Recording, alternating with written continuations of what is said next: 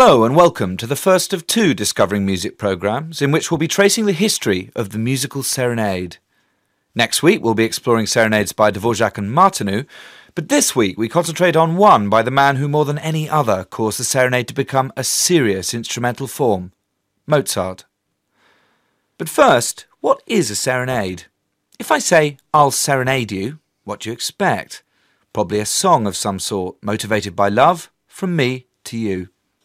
Well, the custom of serenading in this manner began as long ago as the medieval era.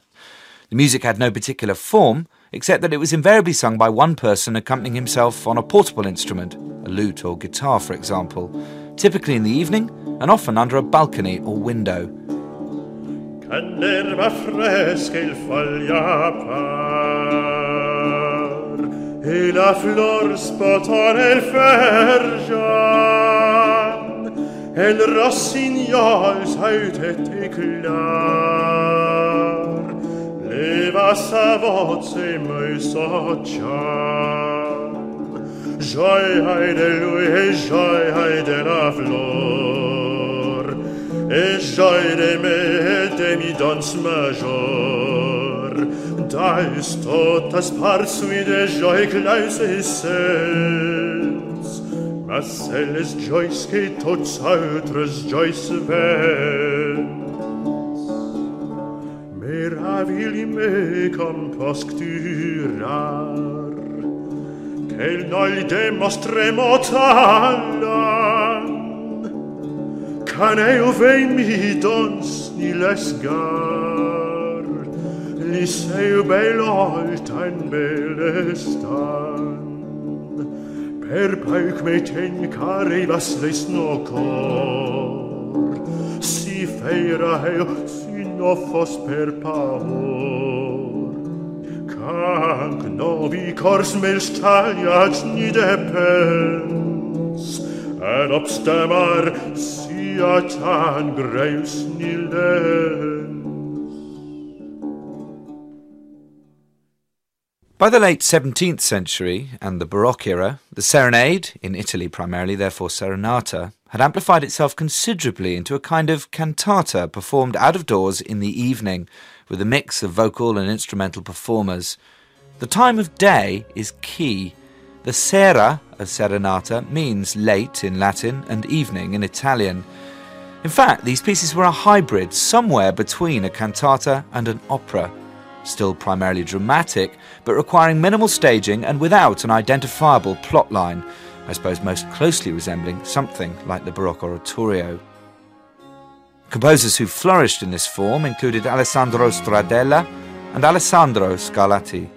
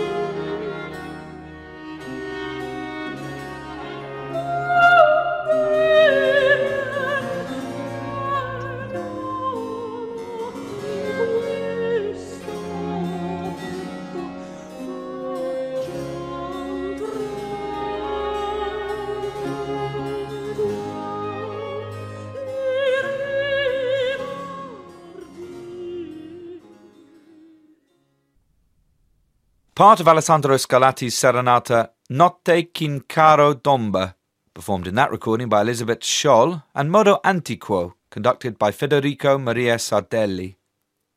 Well, by the mid-18th century, the serenade had spread as a popular form from Italy through Austria, Germany and Bohemia, and had morphed again into a work for large but purely instrumental ensemble. It was still destined for outdoor consumption and was in multiple movements, just like its near relations the divertimento and cassation. Now this is where it can get really confusing. In reality, there's a lot of bleed between the serenade, divertimento and cassation. A composer like Mozart might call a piece divertimento when it's actually a near doppelganger of one of his serenades. In essence, though, by the classical era, the distinctions generally were that whereas a serenade was a grand piece written for big events and a large ensemble, a divertimento was a more modest affair written for a handful of players, in Haydn's case even just one soloist, to mark a more intimate family occasion, what we would now call chamber music. A cassation, on the other hand, well, let's explore the etymology. A cassation is first and foremost a legal term, making null and void. In Italian, cassare is to dismiss, to release. In French, casse means to break. Perhaps this was casual music where the movements could be jumbled into any order. It was used as a musical term mainly in Austria, Bohemia and Germany, and in German a similar term, Gesart im Gehen, suggests performance in the streets. So perhaps a cassation could be anything like or between a serenade and a divertimento. As soon as you imagine music to be performed outdoors to underline great festivities, you think background music. A way for a composer to earn an honest crust, yes, but hardly an opportunity for compositional virtuosity. Step into the frame Mozart, who made the form as sophisticated in many ways as a symphony. It might be in the background, but you'd be forgiven for not chatting and just listening. His serenades always had more than 4 and up to 10 movements, and invariably began and ended with a march. Famous examples include the Hafner Serenade, which he later turned into a symphony. It's no coincidence that in Peter Schaffer's play, and Milos Forman's film version of Amadeus, it's to a Mozart serenade that Antonio Salieri listens, describing the way the instruments enter, entwine, fall away and re-emerge, uttering those memorable lines. This was no composition by a performing monkey. This was a music I'd never heard. It seemed to me that I was hearing the voice of God.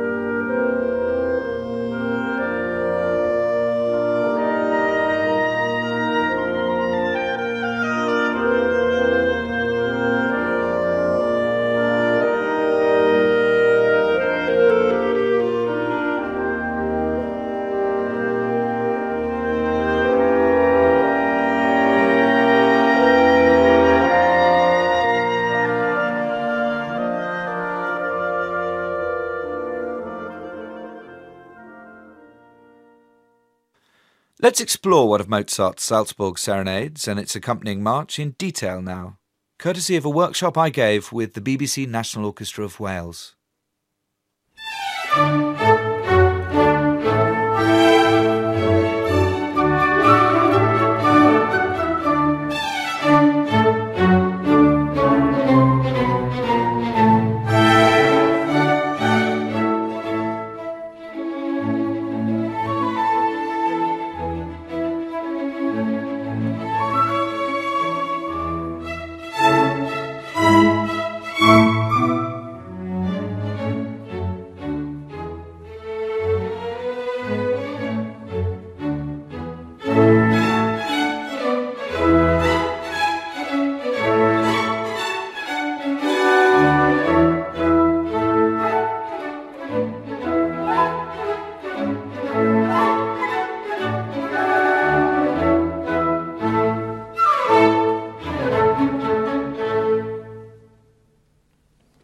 Music that sounds like an overture. Music in the ceremonial style, complete with fanfare-like dotted rhythms and witty changes in instrumentation. That is Mozart's March, Köchel 189, which we know, beyond any reasonable doubt, was written to be performed with his Serenade in D major, Köchel 185, both of which were composed in the summer of 1773. Now, this is music to be performed outdoors. It is incidental music, written for an occasion. Now, we know, again, fairly certainly, that this music was actually commissioned by the von Andretter family. He was a prominent court official in Salzburg, and it could have been that the music was commissioned either to celebrate his daughter's birthday or to celebrate his son's graduation from university. And I personally favour the latter possibility, because invariably what was known as Finalmusik was written every year to mark the graduation of students from the university in Salzburg. Now, we just played a section of the march, which, as I say, is indelibly linked to the Serenade. The march was the music that would have been played by the musicians as they processed from one venue to another. They would then perform the Serenade, for instance, outside the Archbishop's palace, and then later on in the university precincts. Now, I mentioned the word incidental. This is incidental music, music to be played to some extent in the background. Well, of course, not in essence, because this is Mozart. Between the ages of 13 and 23, Mozart wrote 9 serenades or cassations, so accomplished in style that, of course, they paved the way for the 19th century concert hall serenade. These pieces were very important to Mozart. He worked very hard at them because he knew that at least half of Salzburg would end up hearing them. Serenades of this time were in multiple movements, more than the usual 4 that you would have found in a late classical era symphony. Serenades such as the one that we're exploring today actually have 7 movements, and there can be, on occasion, as many as 9. Now, in this work, we get an opening allegro, then an andante, then the third movement is another allegro, then the first of 2 minuets is movement number 4, movement number 5, andante grazioso, then the second minuet is movement number 6, and then finally the finale, an adagio, followed by a fast allegro.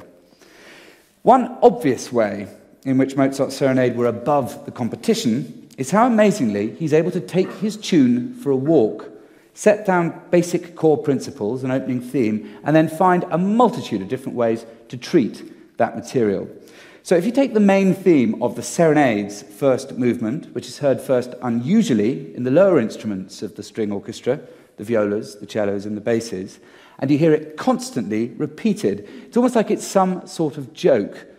Interestingly, the great Mozart scholar, amongst other things, Albert Einstein, believed that this music was probably written to celebrate a wedding, and he read into this melody that we'll play for you now a kind of erotic symbolism. As you hear, it does go up and down, up and down. It goes to show you can read an awful lot of what you like into any piece of music. Anyway, the harmony is quite basic, quite static, more so than in Mozart's symphonies of the period. So I suppose the leisurely characteristics are very suited to a kind of casual outdoor performance.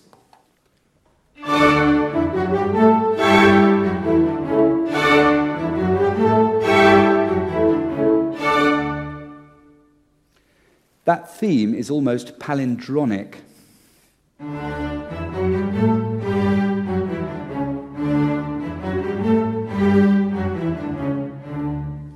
It certainly has something of a mesmerizing quality about it. It's interesting to note that Mozart actually wrote this serenade while he was on an extended period of time in Vienna in the early part of the year with his father, looking for a job. And while they were there, they met a certain Dr. Mesmer, who was actually the man who invented hypnosis. So, like all Mozart's little melodic ideas, they relate to that very simple scale-wise theme we just played, like the first violins here.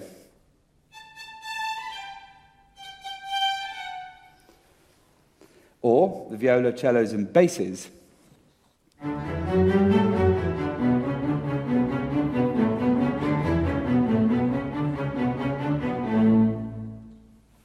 There's so much to be made out of a scale. When it comes to fashioning copious melodies out of a basic shape, Mozart is about as prodigal as it gets. Then, a little later in the movement, he starts that same palindromic theme halfway through. It's inside out.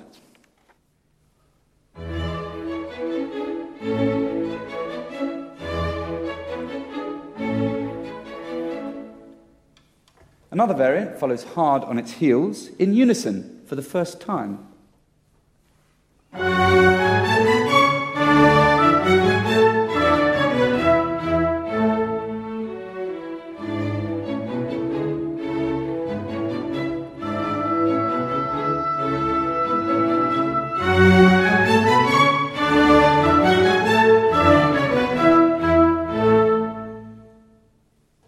As I said, in keeping with the idea that this was music to be performed outdoors, with marches either side of the serenade, obviously it was important that the musicians were able to stand to play. So in other words, you wouldn't find any cellos originally in this ensemble. Incidentally, in terms of double basses, there was apparently a certain type of quite small double bass that could actually be strapped to the body, allegedly very uncomfortable, but playable nonetheless. So you've got a string quartet, which is made up of first violins, second violins, violas, and double basses.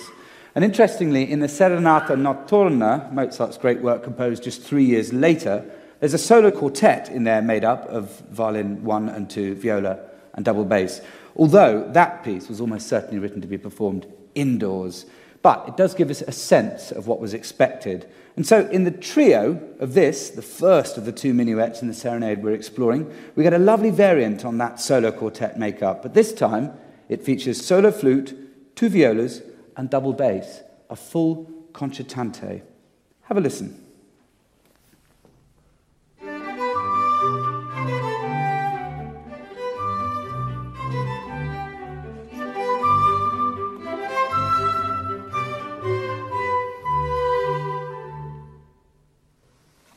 Now, listen to how contrasted that is with the companion minuet in both instrumentation and style.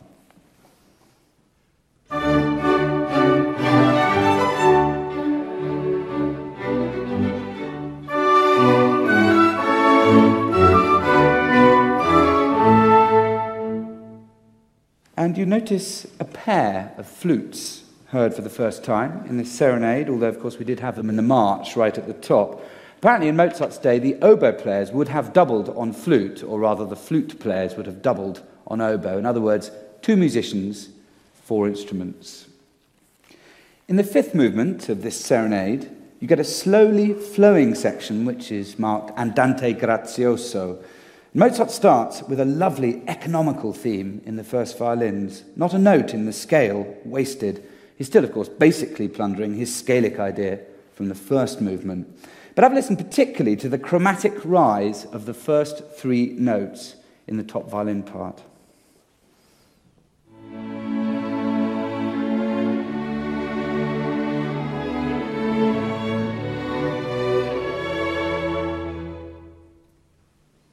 All the movements in this serenade, bar one, in fact, all Mozart serenades of this time, are in binary form. In other words, you get the first section, let's call it A, then a contrasting section where the material is worked over and developed, let's call that B, and then a return to section A again.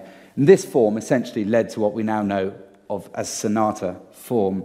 But listen to how Mozart takes the essence of his theme, which we just played to you, and at the top of his B section, so-called, gives that chromatic rise to the violas, with a deliciously descending bass shifting the harmony underneath.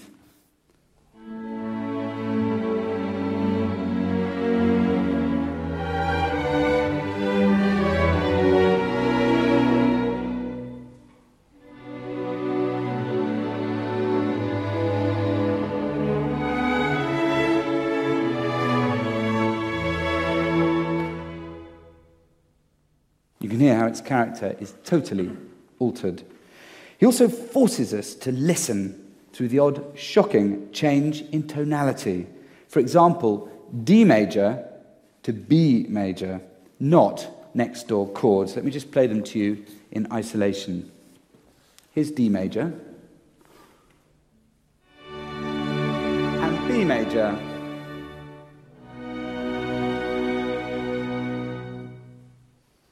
So now from the upbeat to 60.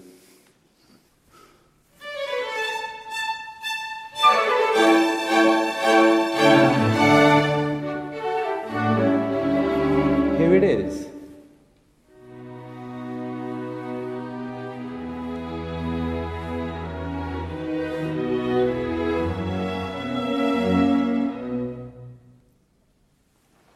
Another great example of how Mozart can use a theme to say one thing and then reboot it to say something completely different lies in the seventh movement, the finale of this serenade. This music starts with a stately adagio, in other words, very slow pacing, a bit like one of the first movements from Haydn's symphonies, a kind of mock heroism about it, although you could say that there's nothing ever mock about Mozart. But finales in symphonic literature, with a slow start, don't actually appear until Beethoven's time.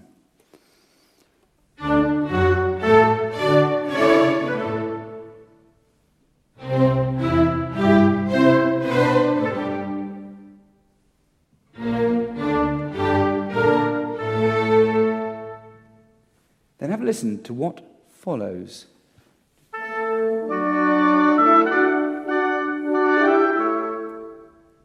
Now that forms the basis of the allegro theme to come, because fast music must surely follow this slow start.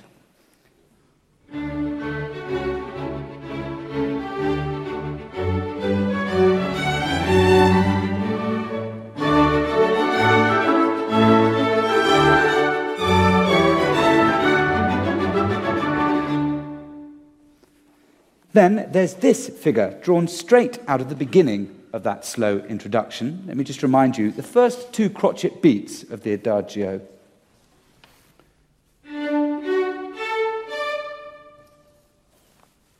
And here they are, super fast. So halfway through 27.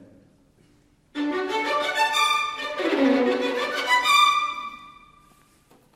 another tiny cell from the adagio. It's up for exploitation, once again in the allegro section.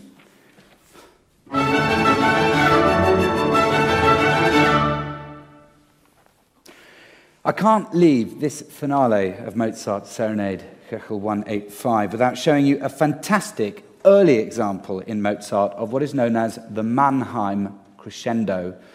The Mannheim School was a group of German composers through the middle, towards the end actually, of the 18th century, headed up by one Johann Stamitz. And they had various very brave and exciting new ideas that they wished to inject, particularly into symphonic form. But of course those ideas could also be used in other situations, like the Serenade. And one of the hallmarks of their approach, their fiery ideas, was the use of what's known as an extended crescendo. In other words, it's a very exciting, slow build.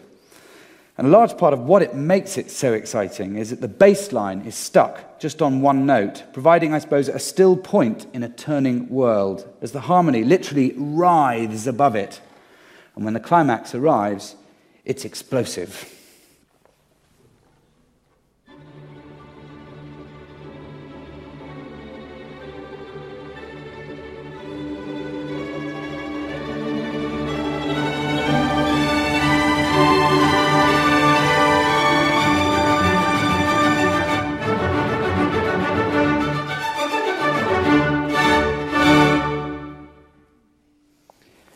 Now, another inevitable feature of Mozart's Salzburg serenades, and indeed of Austrian serenades of this period in general, is that they feature a solo violin.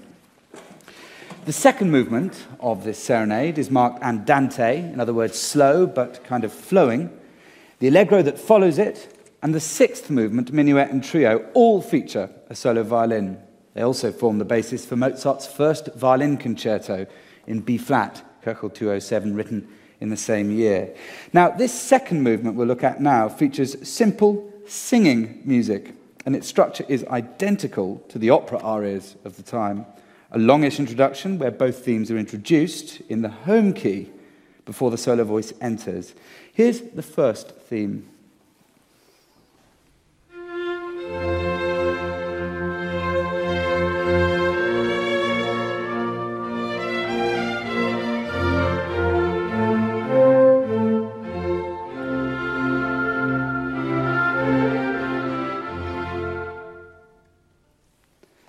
Now the second theme, more balletic as you'll hear, and still in the home key F major, when you'd normally expect it in the dominant key, that's C major.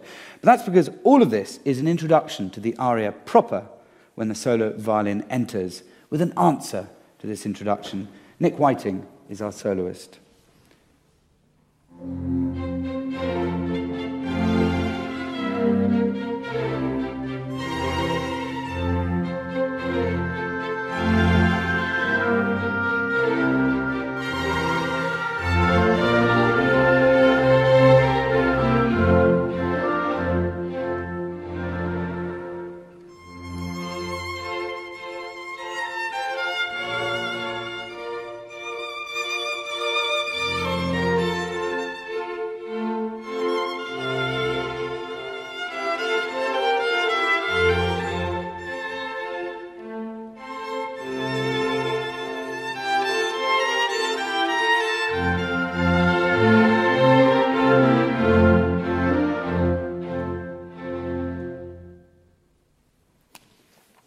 I can now give you a specific example of why this Andante movement is so much like an opera aria of the day. The second subject, the second theme, is introduced, now by the way in the correct key, C major out of F major, the dominant out of the tonic, by a long-held note in the solo violin, riding pretty above the rest of the orchestra. We've heard this technique 1,000 times from early Neapolitan arias, through many by Handel and Mozart himself. You might remember, incidentally, in the Tu Virginum Corona from Mozart's Exsultate Jubilate, that sacred aria, written also in 1773, how the soprano suspends time over the top. We'll just play you an extract.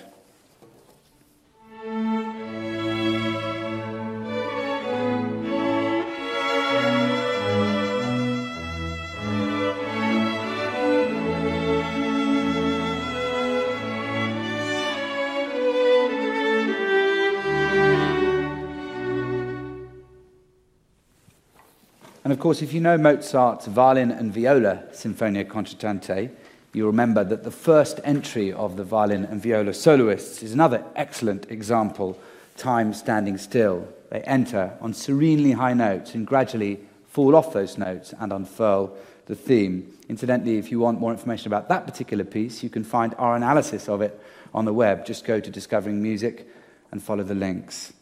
Well, back to our serenade. Time stands still for the solo violin as the second subject unfurls around it.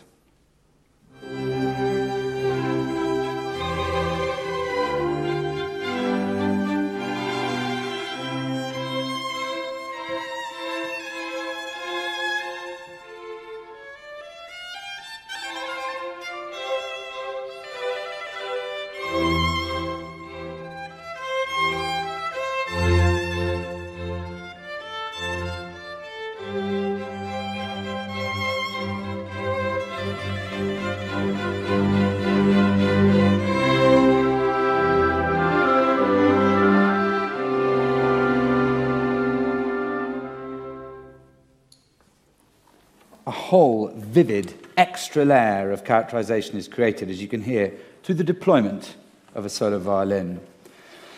Now, you find that Austrian serenades of this period in general are a bit like violin concertos, albeit contained within larger structures.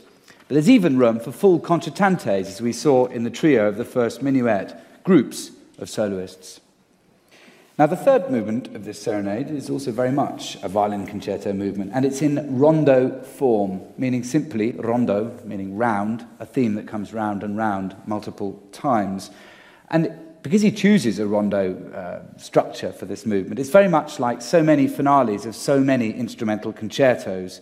One theme reoccurring again and again, with the solo violin's contributions forming contrasts and observations on that theme.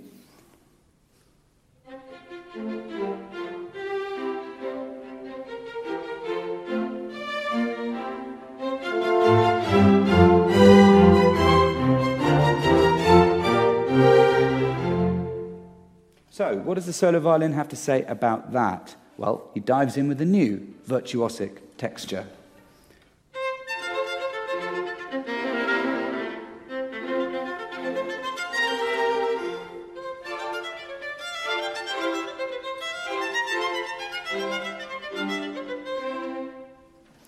It's flashy, showy stuff. Of course, the orchestra pick up on the idea.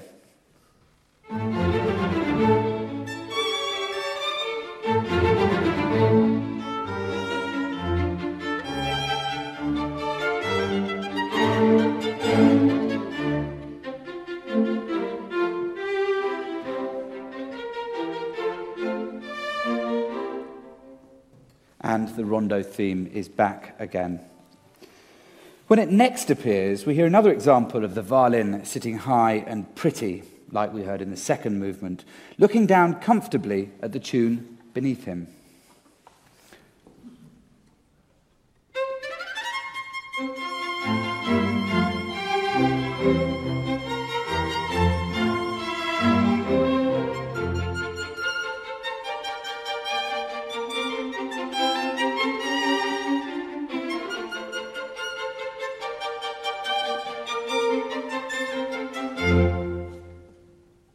Mozart playing with us there, prolonging and prolonging before allowing the cadence, that is the end of the sentence.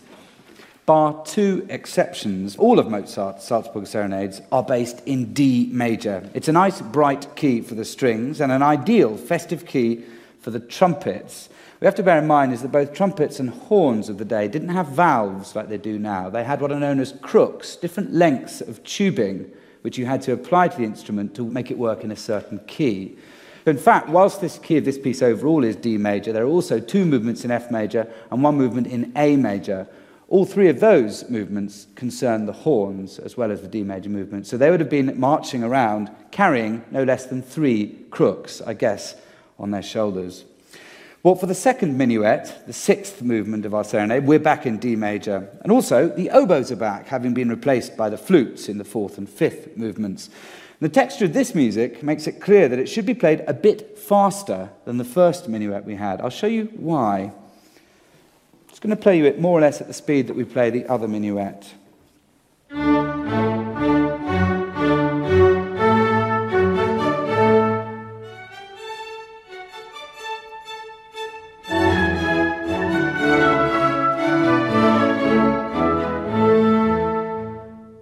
Just a little bit ploddy, isn't it? Let's play it now at the speed that we think it should go at.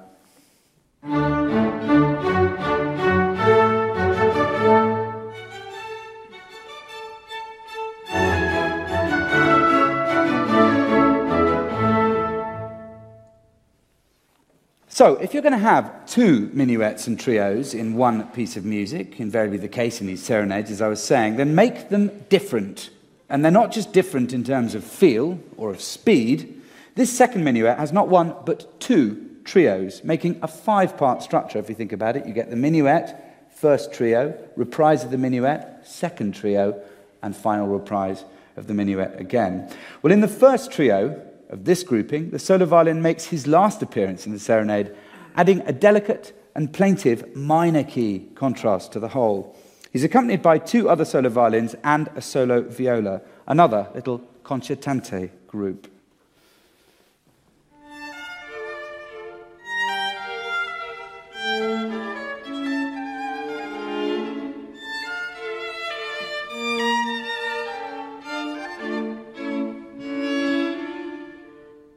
And talking as we were of melodic development, listen to how Mozart adds extra flesh to this idea, complete with trademark large leaps as he gathers momentum.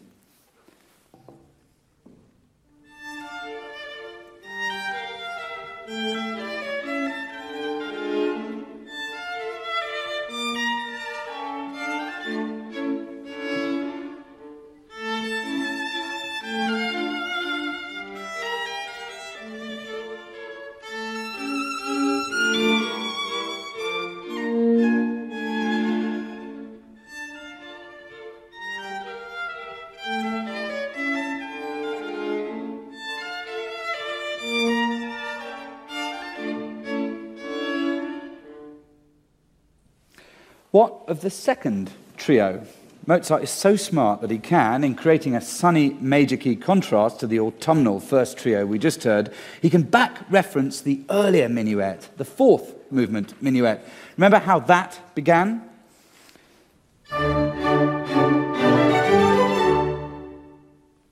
And here it is, barely disguised in the second trio in the sixth movement.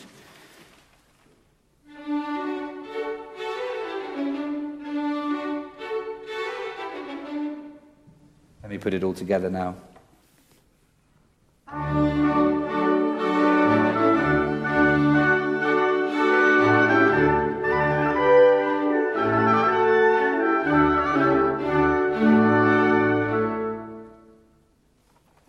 And so, ladies and gentlemen, even in a multi-movement work of this sort, Mozart creates continuity where it suits him, drawing the strands together. And as you'd expect, in its way, this serenade is every bit as accomplished as any late classical period symphony. Music to be played in the background? It's hard to imagine talking over the top of this. It demands full attention and absolutely paved the way for the so-called concert hall serenades of the 19th century. Any questions? Charles, in terms of the works that we're discussing this evening, in the mix of things, how much was sheer innovation, how much was experimental, and how much was a mix of existing ideas, both of Mozart and his contemporaries? Well, I suppose the first and most important thing to say in response to that is that most music of the 18th century, and we're talking about the high-end music making and music creation of the latter part of the 18th century, was wonderfully organic. It wasn't like anyone came along necessarily with a very, very bold, brave, new, revolutionary concept which changed everything overnight. There's a great saying about Mozart, which is that he took the musical small change of the day and transformed it into a mint of gold. So it wasn't like he came in, which Beethoven did to some extent, and certainly other composers later did, Schoenberg being the most obvious example, and ripped up the rule book. That wasn't the way that he or any of his fellow Enlightenment artists worked. It was absolutely about taking the forms of the day and then expanding them, stretching them, pushing them as far as they could go. So I suppose that answers the question, really, that there's nothing in this serenade which is utterly revolutionary in terms of what had gone before it, but it does take things to a whole new place. Right, ladies and gentlemen, together with the BBC National Orchestra of Wales, leader and also violin soloist Nick Whiting, will perform now the march of Mozart, Köchel 189, and then following that, the 7 movements of the serenade, Köchel 185, and then, in keeping with tradition, we'll perform the march once again at the end. And just to give a sense of how that march might have felt when the band were marching along and there was no room for cellos, because obviously you can't play a cello and walk at the same time. When we play the march for the first time, we'll do it without the cellos. When we bring the march back at the end of the performance, we'll do it with the cellos, because they're here, they're lovely players, we might as well use them.